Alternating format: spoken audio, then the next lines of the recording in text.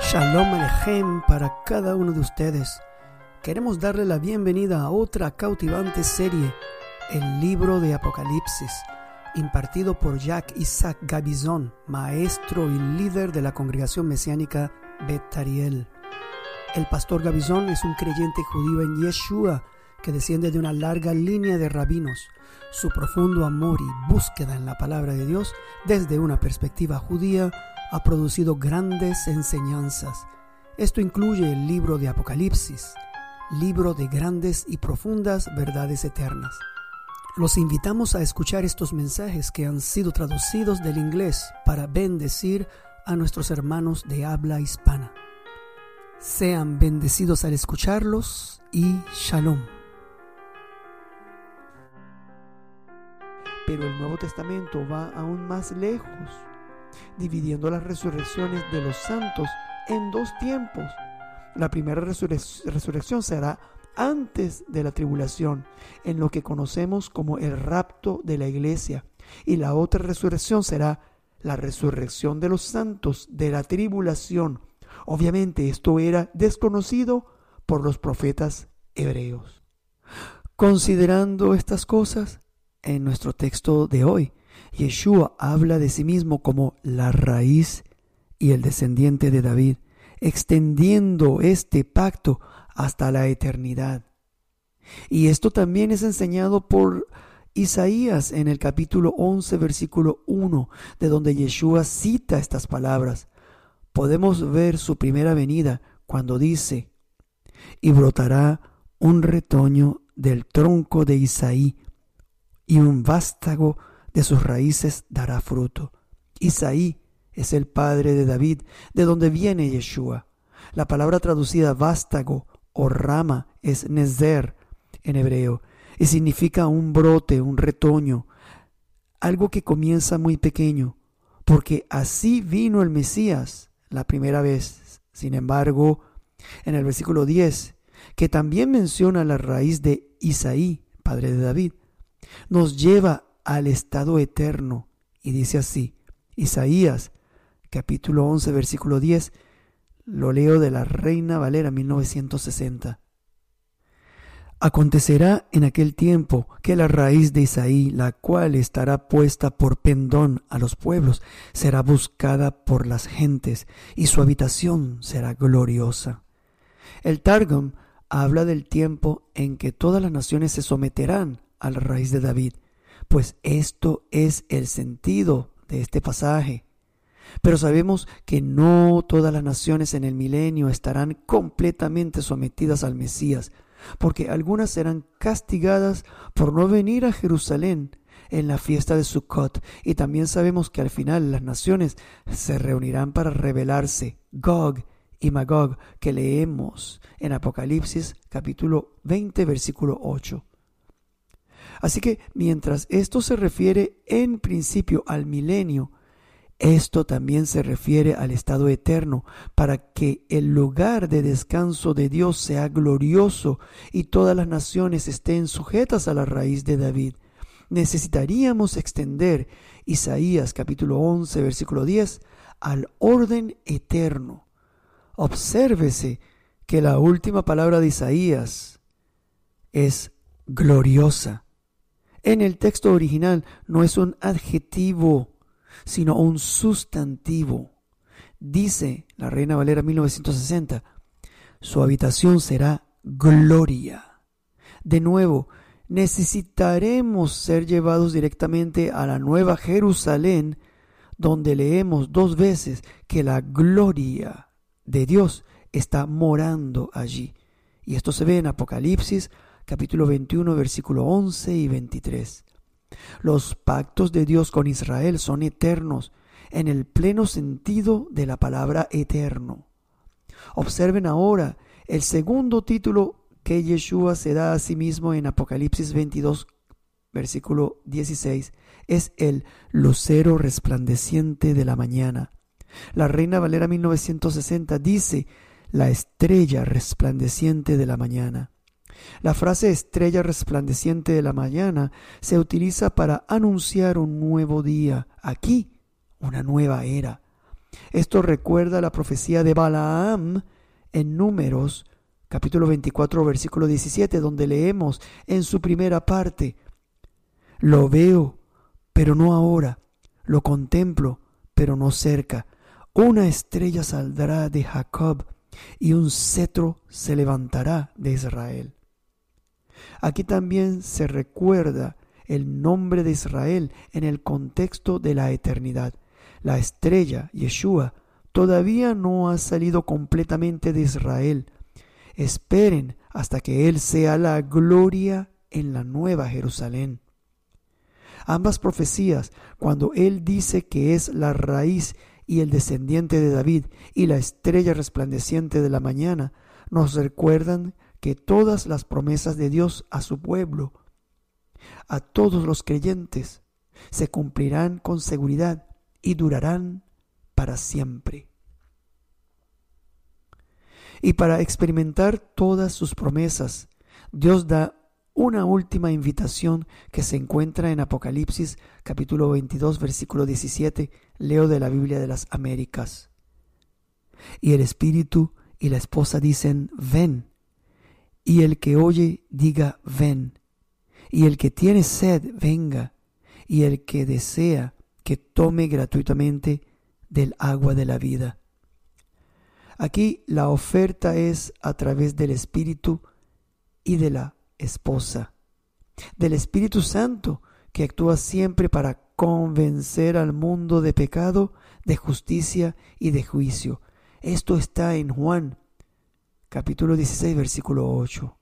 Y de la esposa, es decir, todos los creyentes, siempre que sea posible o tristemente, siempre que estén disponibles.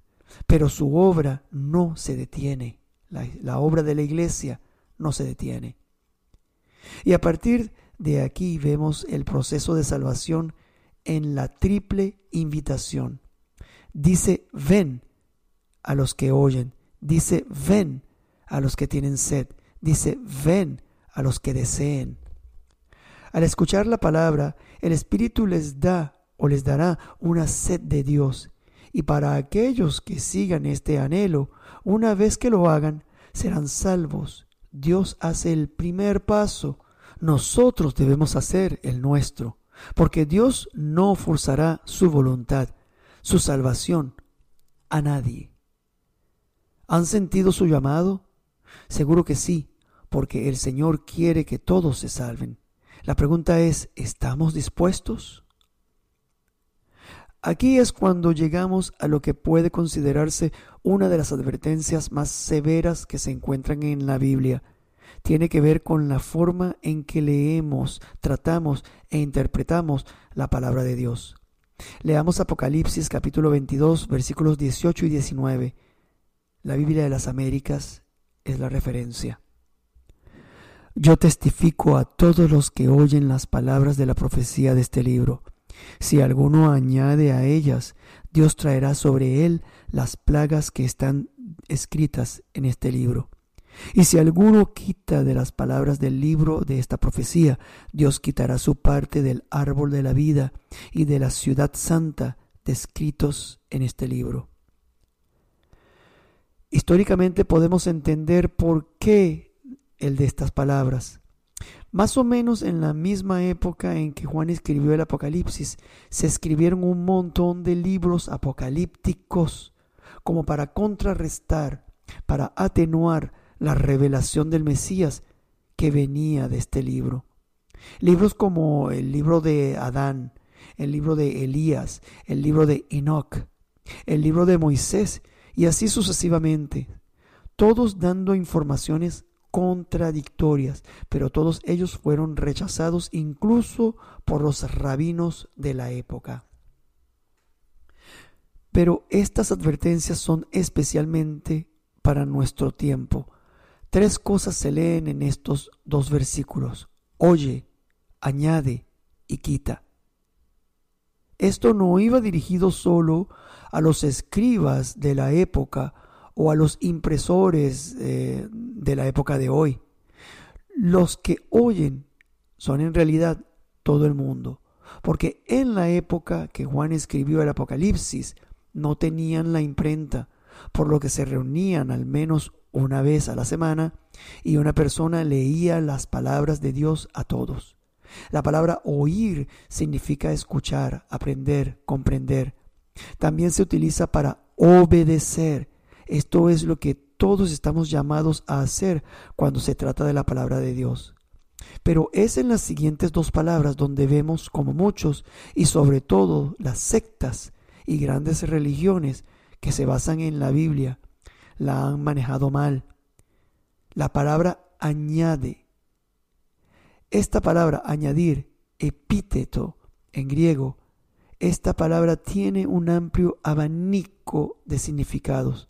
Por ejemplo, la Septuaginta utilizó hasta 8 palabras hebreas para traducir esta única palabra. En resumen, esta palabra significa invalidar un asunto, como anular un documento, un contrato, un testamento.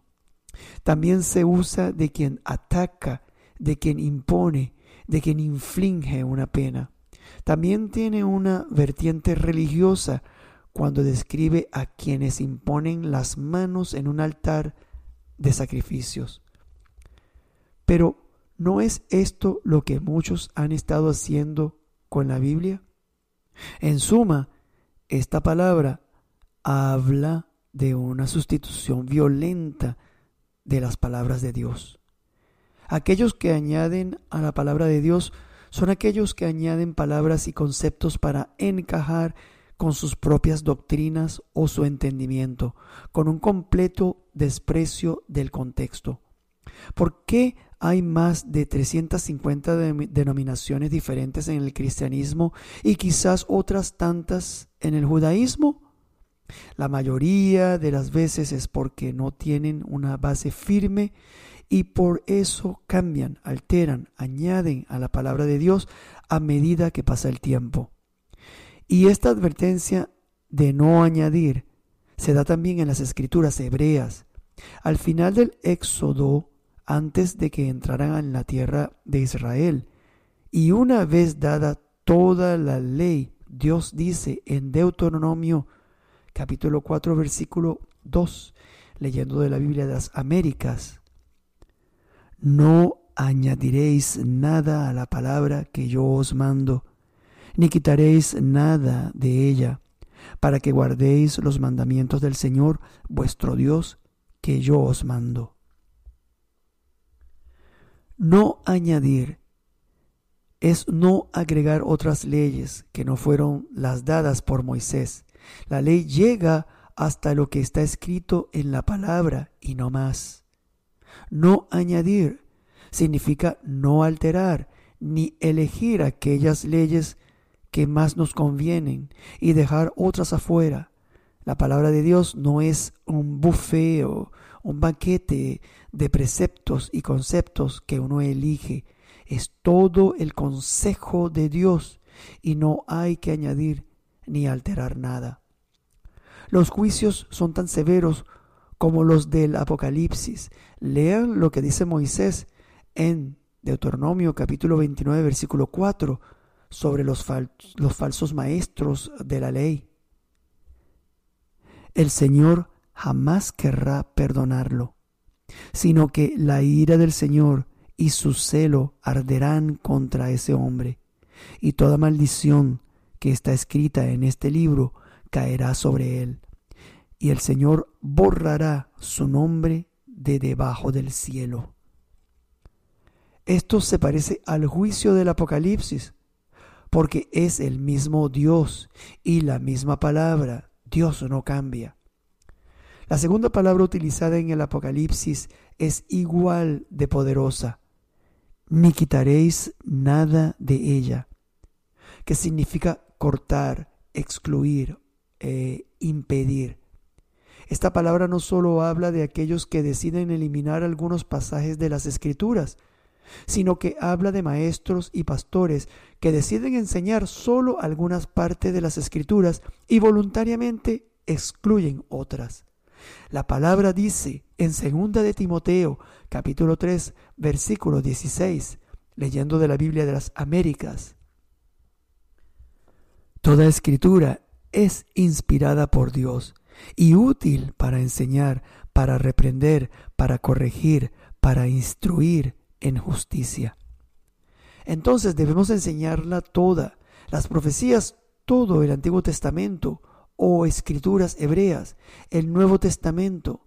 No eliminar a Israel de la palabra. Todo esto es necesario. Esta, pues, es una severa advertencia para todos. El libro termina en grande, con las últimas palabras de Yeshua para nosotros. Apocalipsis, capítulo 22, versículos 20 y 21. El que testifica de estas cosas dice: sí, vengo pronto. Amén. Ven, Señor Jesús. La gracia del Señor Jesús sea con todos. Amén. Sí, dice el Señor, lo dice y lo confirma de nuevo: vengo pronto. Y juntos decimos: amén. Ven, Señor Jesús. La gracia del Señor Yeshua sea con todos. Amén. Me gustaría concluir con un punto importante que aún no hemos visto, punto que está en todo el libro del Apocalipsis. En él hay 7 bendiciones, desde el capítulo 1 hasta el capítulo 22. Se llaman las 7 bienaventuranzas del Apocalipsis. Con esto empezamos el primer estudio, la primera parte de nuestro estudio hace ya unos meses. La palabra bienaventurado significa feliz, completo.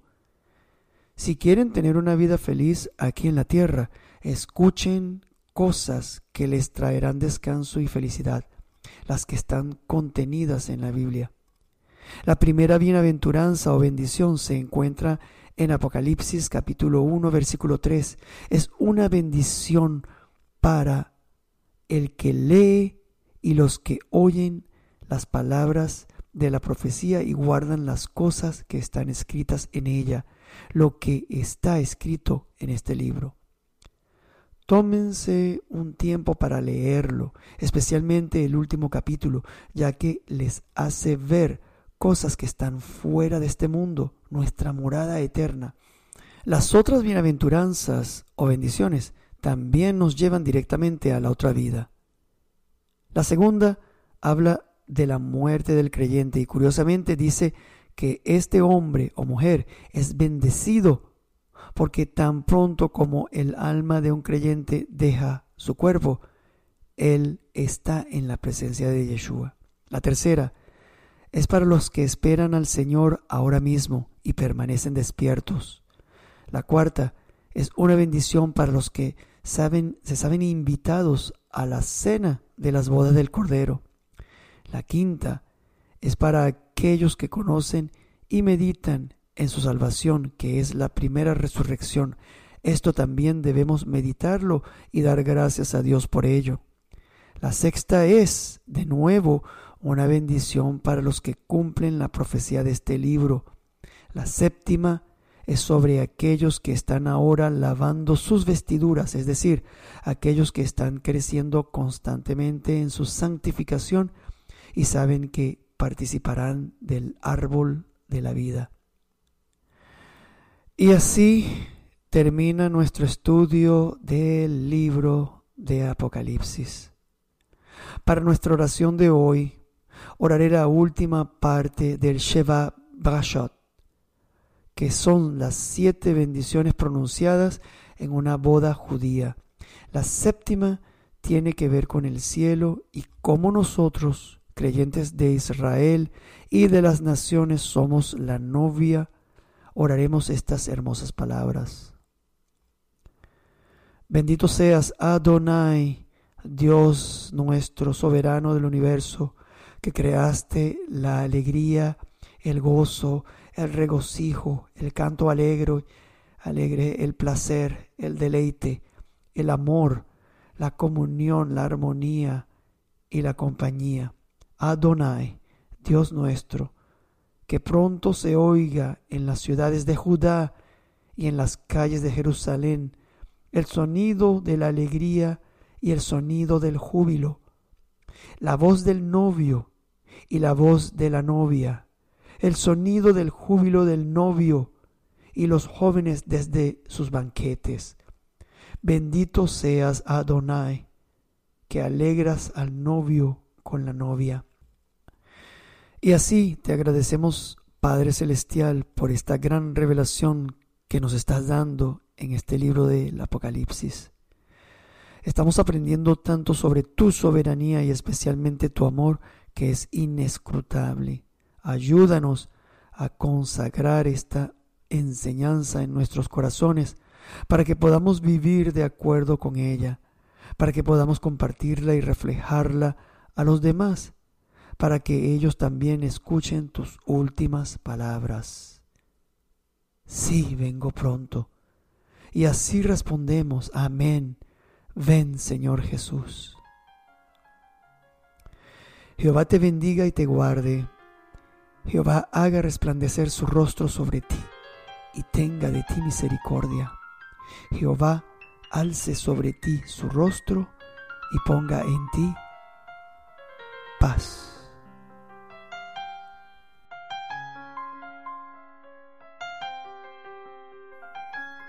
Esperamos que hayan sido bendecidos al haber escuchado este estudio de la palabra santa en el libro de Apocalipsis.